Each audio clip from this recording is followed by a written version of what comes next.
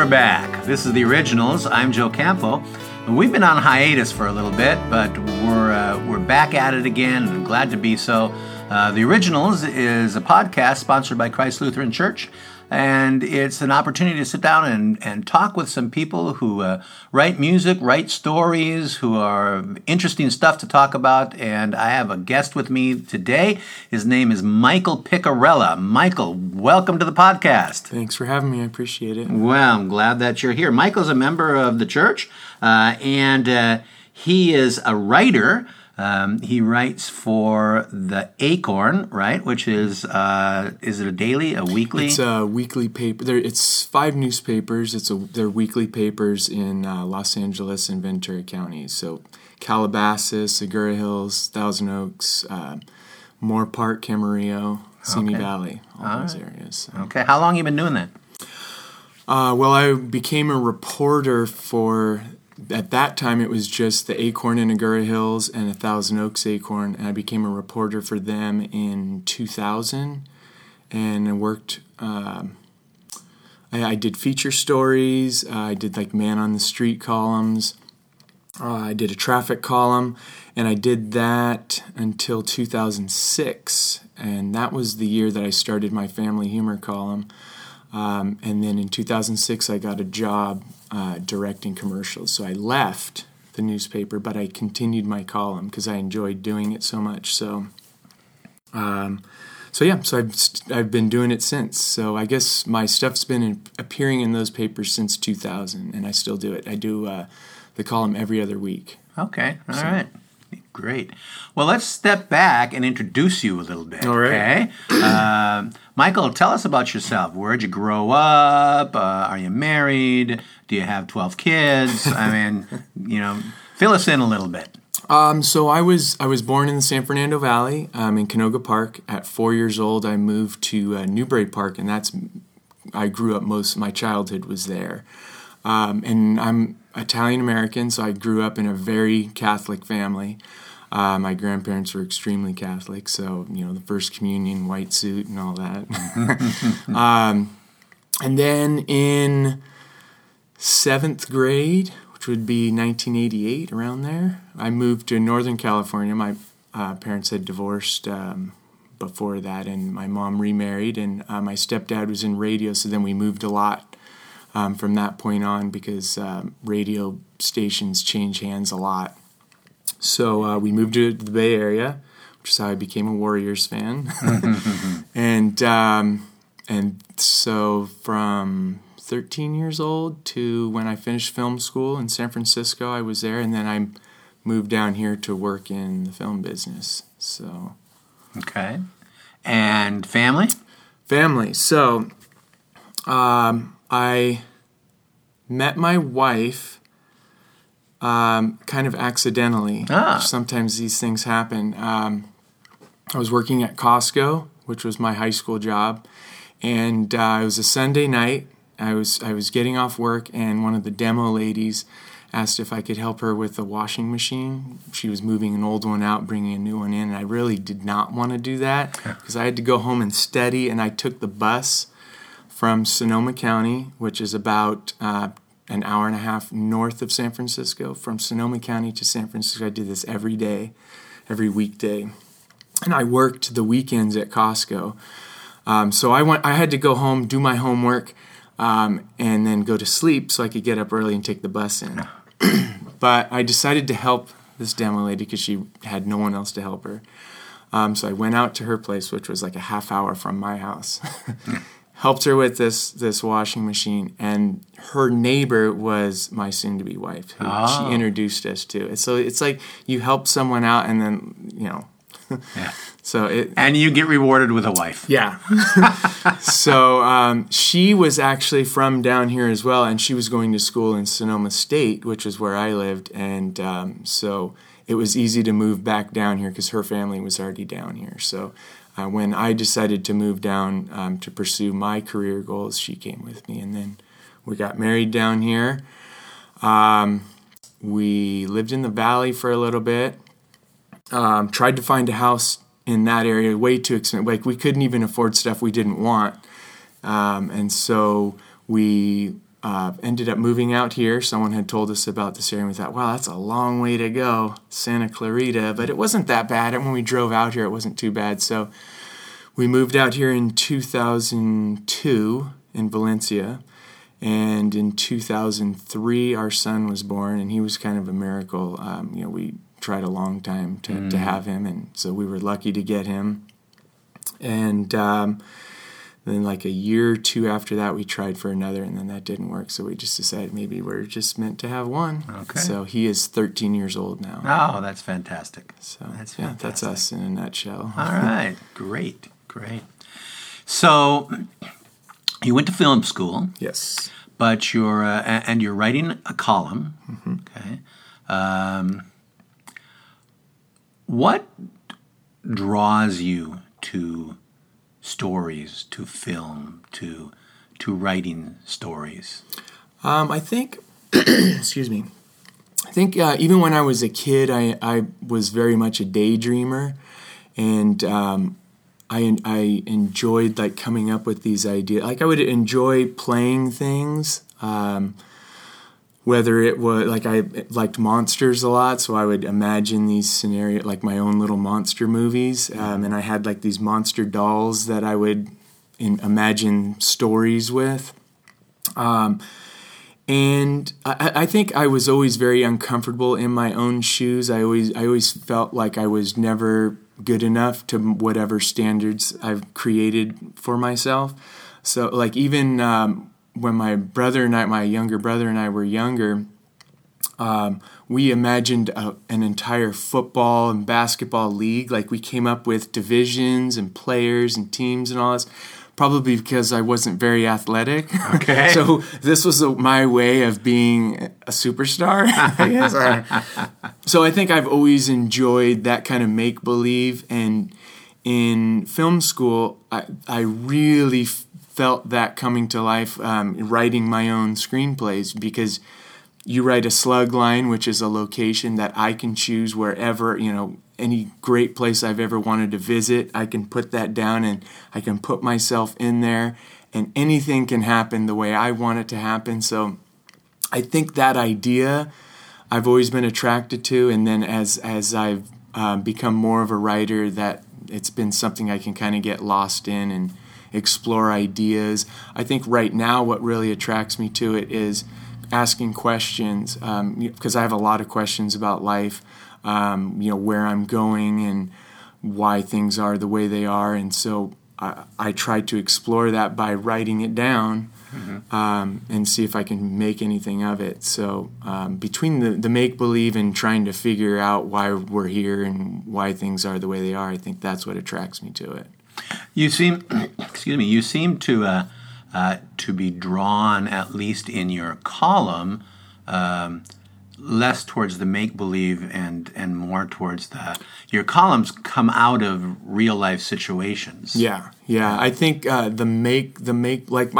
always call my stories truthful, not factual, because a lot of the stuff there's definitely an element of make-believe where it'd be much better if this could have happened. If it happened this way, so now it will. Yeah, so now it will, yeah. So that's still kind of there, but yeah, definitely I'm more drawn to that type of story. Like I love movies like American Graffiti. It's a Wonderful Life is one of my favorite movies of all time, and these are all movies dealing with the human emotional landscape, and so.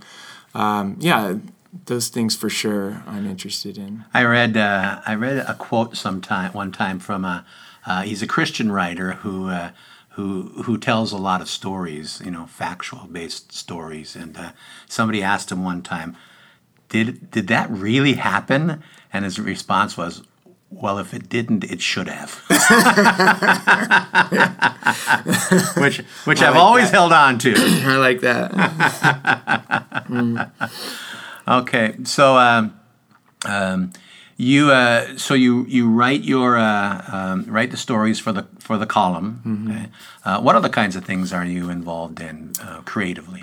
Well, like I said, I went to film school, and that's really what I love movies, and that's really what I want to do. the way I fell into newspapers was I saw a movie called Almost Famous, which was about the director Cameron Crowe. He started out as a journalist for the Rolling Stone magazine, and then he got into movies. So I saw that movie and I thought, well, maybe this is an avenue, because at that time I was a PA on movies and not getting paid, and I was working at Costco part-time. That kind of helped me get down here. I was able to transfer from the Costco up north to down here, so that's how I survived. And then I figured, well, I'll work part-time at Costco and then full-time on movies. So I worked the night shift at Costco. I think, if I remember correctly, I worked at 2 a.m., and then I would get off at like 8 or 9 or something like that, and then I would work on movies throughout the day, and I'd go to sleep at 11 to go back and work on it. So it was a very grueling life, and I just felt like nothing's happening, so let me try something else. And that's when I saw Almost Famous and got into the newspaper business. But in the meantime, I made 2 movies while I was a reporter. I mean, I did this on weekends, or because of the way the newspaper business worked for us, I worked at home. So I was responsible for 8 to 10 stories a week. So sometimes I would get all those stories done by Wednesday, and Thursday, Friday, Saturday, Sunday I would make movies. So I made 2 feature films. One of them, one of them a producer friend and I funded ourselves. It was a super low budget movie. And then the second movie we actually got investors for. Those movies went nowhere. They were good learning experiences, but they didn't do what we thought they would do. So then I tried doing whatever else I could do to get into the movie business. I wrote and directed commercials for a marketing company to see if maybe that would be a calling card of some sort. Continued writing screenplays. And nothing happened with that. Around, I think it was 2007, the economy was kind of going downhill, and I just stopped getting a paycheck. So I had to do something. So a friend of mine, friend of the family's, was working in the movie industry. She was working on Fast and the Furious 4 in the locations department, and she said, I can get you a job, because I just had to work. I didn't have anything. So then I worked in the locations department on Fast and Furious, and I worked on Get Him to the Greek. I worked on the Drake and Josh. And then eventually I started working on Hallmark movies as a production coordinator and a script coordinator. I even worked as a camera assistant on an NBC miniseries. So I kind of was all over the place, just trying to work and trying to do something in the industry so I can, work my way up. So then when I was on the Hallmark movies, the gaps in between movies was just getting bigger and bigger, and then they started cutting the show length down. So then I think we were doing 24 days shoots, and they went down to 20, and then went down from that, and breaks are getting bigger, and it's now I'm using credit cards to live, so that's not good. So I had to do something. So it was, okay, how am I going to make movies? Because that's what I want to do. And every avenue that I went down, I just could not, it just was not working. So at a certain point, my wife and I were talking, and we're like, well, okay, so at a certain point, I have to say, how am I going to make money? It's not going to be, how am I going to make movies? Yeah. So I did have this one thing on my resume that worked in the practical world, and that was Costco. I worked there for 8 years. So at a certain point, I said, well, I have to just put my resume in because there's nothing else. So in 2010, I applied for Costco's all over. And the one in Simi Valley took my resume and said, yeah, come on in. So I was a seasonal employee there. And then out of 32 employees, I was one of 4 that they kept. And then I kind of worked my way up. And I've been there since. I'm still there. I still do writing, and I've edited books and edited little viral projects and done marketing things, but and I still am trying to do other movie projects or try and get my foot in that door, or try and use the contacts I have to do things. And do you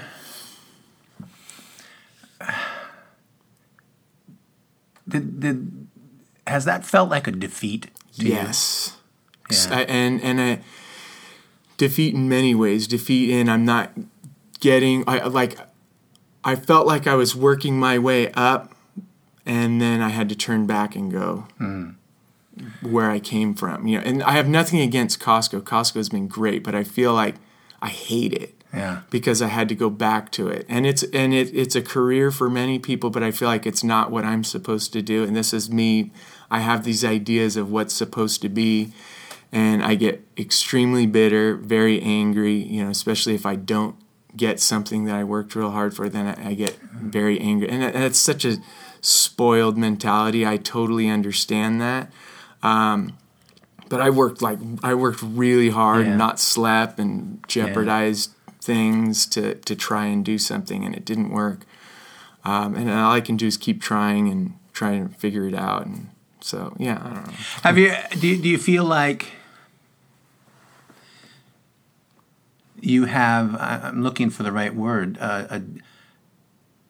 do you feel like you've adjusted your expectations at all? Or do you, how do you deal with the I got to go to Costco today when I'd rather be doing this? I feel like I'm called to do this, and yet I'm stuck doing that. I always try and find the meaning. Okay, so just going back to this, how I met my wife. I did not want to move that washing machine. I was really tired, had to get up early. Looking back, I can say, well, the reason that happened is because I met my wife. So I try to always look at everything like that. Maybe there's a reason I'm supposed to be here. The way I got my book published was I was working at Costco, and a publisher who I had known from from working with in something else on, saw me there and said, "Hey, we're looking to publish something like your column," because he had read my column.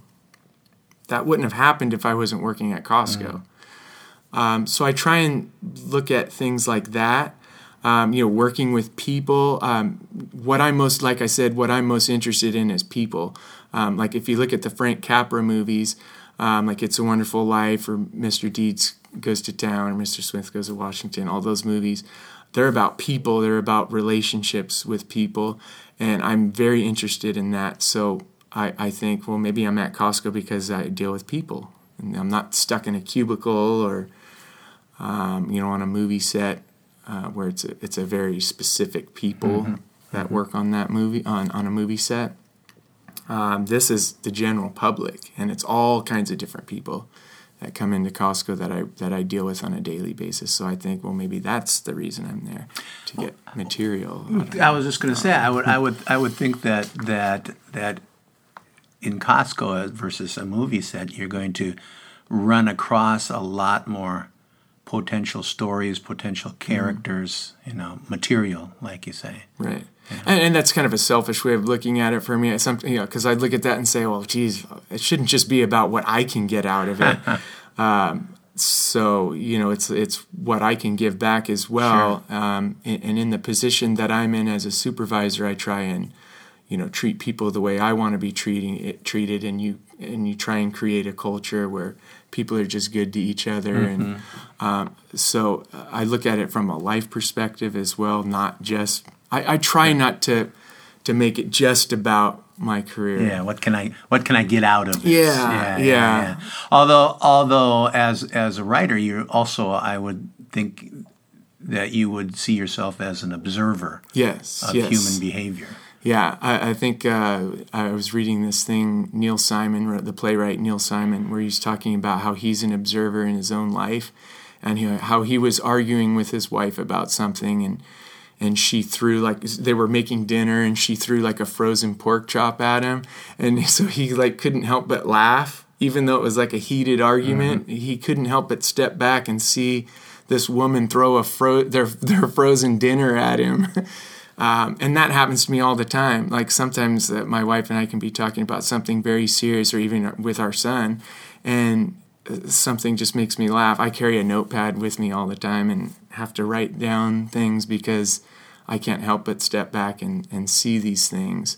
But yeah, it's quite there's definitely a little war going on in my head on I should be trying for a career, but I shouldn't be that selfish.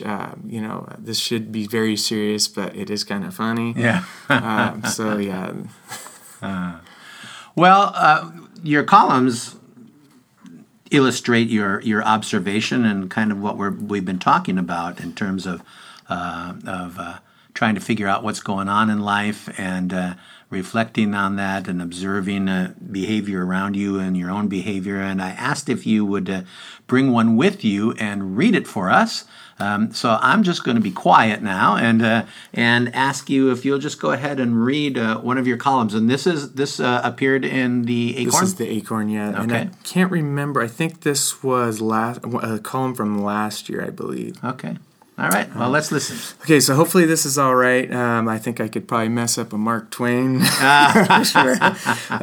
Okay, so here we go. So this was called, I think I can't remember what the title with this was, if I called it Why Me or something like that. I can't remember what the title was. Okay. Okay, so here we go. Bad things happen to me and I ask why. The other night, my wife and I took our 11-year-old son and his friend to dinner, and two total strangers sitting across the way paid our bill. They told us we were a lovely young family. God bless you, the guy with our tab said. I asked why. Whether good things or bad things happen to me, I'm always asking why. Why? Why can't I accept things as they are and not question the reason or meaning of it all? It's not easy crafting these why sandwiches, and they're by no means your typical bologna and cheese. Rather, I make a mean Dagwood. Look at my 30th year alive. Doctors discovered that my perfectly good heart had a problem, and they said I had to get a pacemaker. I asked why, and added all the fixings to my concern.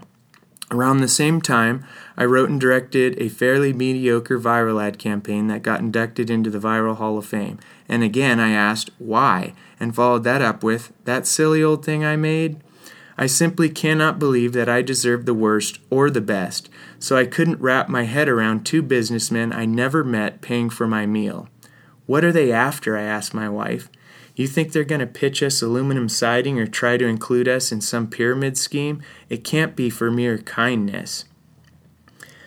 Or maybe that's all it is, my wife replied. Should we buy them drinks, I asked. No, she said. We should just accept the gesture.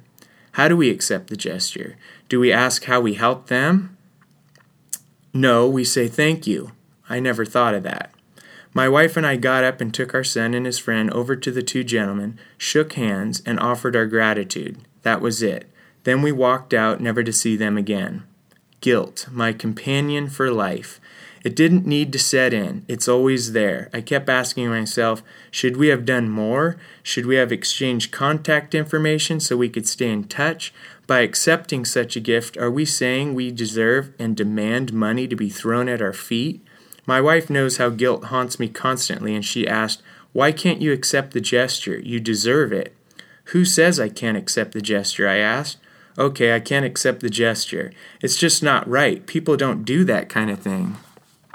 Despite how it seems, I was more than grateful, believe me. Money's been tight, and my wife and I should have stayed in for dinner that night. After a long day of work, however, neither my wife nor I wanted to cook. It was my suggestion to dine out. I can't help it. I love restaurants, especially the whole they do all the cooking and cleaning part of it. Luckily, my wife explained how going to restaurants is expensive and tried to reason with me. We'll order waters instead of soda, she suggested. That'll save us $20 right there. Needless to say, we had no business inviting our son's friend to dinner with us, but he happened to be there when we impulsively decided not to eat at home. We enjoyed the night, and the food was delicious. I wasn't worthy. There's nothing you can do about it now, my wife said days later when I was still obsessing. There is something I can do about it, I said. I can pay it forward. The plan was to go out, find a lovely young family enjoying their meal, and pay their tab. Before all the whys could pile up, I just acted. We didn't even sit down to eat. I picked out a family from the foyer of the restaurant, and when the hostess asked how many, I pointed and asked for their bill. When the couple and their 2 sons came over to greet us, they said, "How kind of you, thank you so much. We can't accept." Then they paid for their food and walked out, never to see us again. I was hanging on their last words, and true to form, I asked, why? All right, thank you. You know, I had asked for a couple of columns, so that we could have you read one. I was particularly drawn to this one, and I think the reason that I was is because, kind of, from my perspective, kind of behind the whole thing having to do with God and His forgiveness is the very thing you're talking about here. I need to feel worthy. Okay, it's just a gift. Just accept it. Well, I can't accept it because I haven't done anything to deserve it. And I saw that reflected all the way through here. Because my job is similar to yours. Observing people, writing not columns but sermons, but then making that one more step to, okay, now where is God in the middle of this? Okay, your question was why. My question is always, where is God in the middle of this? And God was in the middle, whether you realize it or not. God was in the middle of this story, because He's reminding us His grace is, and His forgiveness is a free gift, that comes out of the blue, and our only job is to accept it, and we get all tied up in knots because it's like, yeah, but what did I do to deserve it? Mm-hmm. What did I do to earn it? You had a sermon, this was a couple of years ago, where it was very much this. I think it was around Christmas time where you were talking about someone giving you a gift and you felt you had to give something back, and then you said that maybe you're just going to say thank you. Yeah. And it's certainly something I grapple with. Yeah. Well, I think we all do. My mom definitely, my mom will write a thank you letter for a thank you letter.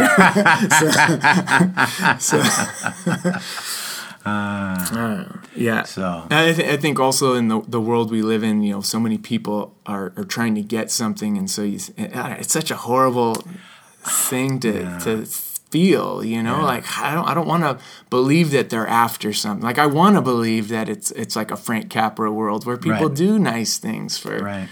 But that isn't always our experience. It isn't. Yeah. There's so many times where that has bitten me, where I wanna believe the good, and then it comes back and gets me, and you just think, that's terrible. I don't want to believe that. How does your wife and son feel about being in your columns? I think they're fine with it. And if they're not, too bad. I think they just go along with it. Yeah. I feel like I always make me the bad guy. Yeah. I usually am anyway. Yeah. I think anyway. So they come out good in the end anyway. Yeah. I don't think my son's at an age yet where he's he probably should be. He's 13, but he hasn't read one in a while. Okay. A few years ago, he did read a few, and I think he was excited about it. Mm-hmm. If he read them now, or if he read all of them, I don't know how he would feel. So. You received not too long ago an award for your columns. Yes. Is that right? Tell Yes. us about that. So I belong to the National Society of Newspaper Columnists, and probably I think since 2011, maybe before that. And it's a group of columnists. It's national, and they do a yearly contest, a column contest. So I entered a few columns in the humor category, and I got and I was one of the 5 awarded an award. So, Congratulations! So yeah, thanks. So yeah, it was very exciting because I don't usually get many awards. So it's always, I definitely always question my work. I always think maybe the reason nothing's happened is because I just don't have talent. So it's always nice to get something back. Like, okay, so maybe somebody recognized it. But you want to know what though? Yeah. Like I'll even recognize and say, "Oh, maybe they were just being nice or something." I always do that. I don't know why that is. There is that thing inside that says, you want to think, "Well, I'm pretty good," but then you feel. Then you feel like overinflated, and then you start going, well, maybe I'm not as good as that guy. I'm not as good as that guy. Maybe I mean, it's lucky to have my wife because she she keeps me in line. Because if I'm really angry about like not getting a movie job, like I suck. A lot of my friends I went to film school with, they're doing big movies and they're doing big things, and then I am at Costco. So that at times that can make me very angry. And I say, my wife knows it, and she'll say, well, you write a column. There are a lot of people you went to film school with who aren't doing anything creative at all. So I just have to put stuff in perspective. But I realize my cycle. I definitely have peaks and valleys. I don't know if I'll ever learn from it. Maybe one day. I just know that there are times where I feel like this is the answer, this is what I'm supposed to be doing, and I feel okay about that. And then the next day, I'm angry again. So it's just that cycle. I just have to, as long as I can get out of it. I've never been stuck in a rut for too long, luckily. So, and you mentioned a book that you had published. What's the name of the book? And where can people get it? The book that I edited? That you published. Oh, I'm so sorry. That's yeah, okay. Yeah. So that it's called Everything Ever After: Confessions of a Family Man, and you can pretty much you can get it anywhere you can get books. So Barnes and Noble, Amazon. There's an ebook version of it. If you go to my website, you can find all the links to it there, which is just michaelpiccarella.com. Okay. So what it is it's a collection of stories from my column, which was in the Acorn. But then I also wrote for the Signal for a couple of years, and it was a very similar column called the Piccarella Family Report, and so it's got some of the stories from that column as well in there. And it's kind of everything that we're talking about is what these columns are all about. And the publisher actually called it Everything Ever After because I think in my stories and in my journey, it's finding what is actually everything ever after, which are a lot of times just those little things. Like in my search for these big things, these little things come out of it that maybe are more important than the big things. That's kind of what I've been hypothesizing. Okay. All right. Yeah, and a lot of times, the big things are hidden in the little things. Yes, like as your book, I think says it really well. So I resonated with a lot of what you were saying there. So I think we have to do that because I don't think anyone gets exactly what they want in their life. I mean, I would probably guarantee that even those that we think from afar. Have everything that they wanted in life. Don't have everything they wanted in life. Maybe I sound like a downer, like I'm complaining, but I mean, I really have. I'm very fortunate in my life, and we live in a great area. Yeah. I have a great wife. We've been married 16 years.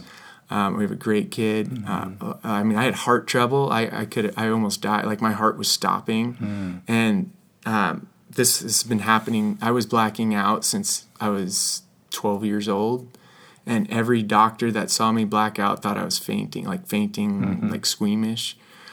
And a doctor said, no, it's not right, and decided to pursue testing, and I did all these tests, and everything was coming back. I was fine, and this doctor just kept pushing it. At a certain point, I was like, God, how many tests does she want me to do? I mean, I did a lot, brain tests, heart tests, blood tests.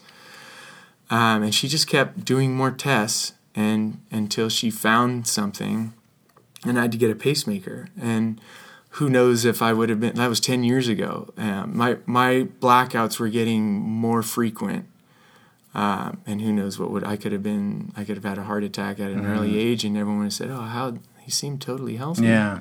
So like that, how fortunate is that? That some doctor just decided to test a little further. Yeah. So yeah, I don't know. Well, I know I appreciate your honesty, because I think there are a lot of us, maybe all of us, who struggle with, what am I doing? Why have things worked out this way? It's not what I had envisioned. It's not what I had planned. And I think we look around and we see other people's lives and we think they've got it going on, and I must be the only one, I think it is encouraging when someone is willing to be able to say, I don't have it all going on. I'm still, I still struggle. I still feel this way. I still am frustrated. And I think that's the power of your writing, is that you find a way to meld something that is lighthearted and fun with issues that are common, that we all deal with. You deal with real life in these, and that's a gift, and it's a gift to be able to do that, because not everybody can, and it's a gift for those of us who read them to be able to see ourselves in these situations. Right. Yeah, and I think I think one of the things that draws me to church is hoping that God is looking down and He has a plan. Like, I always want to think, oh, there's a plan. But there are definitely times where I think of, like, the movie Forrest Gump, The Feather, maybe, and I hope that we're not just floating. Yeah. That we're just floating, and wherever we go, whatever happens. Yeah. So I certainly have that dilemma. That's why when I said, when I'm coming to do this, I'm certainly a work in progress. I don't think that, like, I didn't have, like, a time where things were bad. I found God, and now I'm good to go. Right. I feel like I'm still trying to figure things out. So I don't feel like I'm there yet. I feel like I certainly have demons, and there's definitely an inner battle, and it's, But again, I think that's the truth for all of us. Whether we care to admit it or not, or whether we're introspective enough to identify it, I think that is the truth for all of us. None of us are there yet. None of us get there this side of heaven. So God is working within us. The Spirit is working within us all the time to make us more and more like Christ. And with some of us, He's got a lot more work to do than others. I know. He's been working overtime on me, and he's got a long ways to go yet. So, all right. Well, Michael, thanks for stopping by today. It's been a fun conversation. I've enjoyed it. And once again, Michael Picarella, he publishes columns in the Acorn newspapers.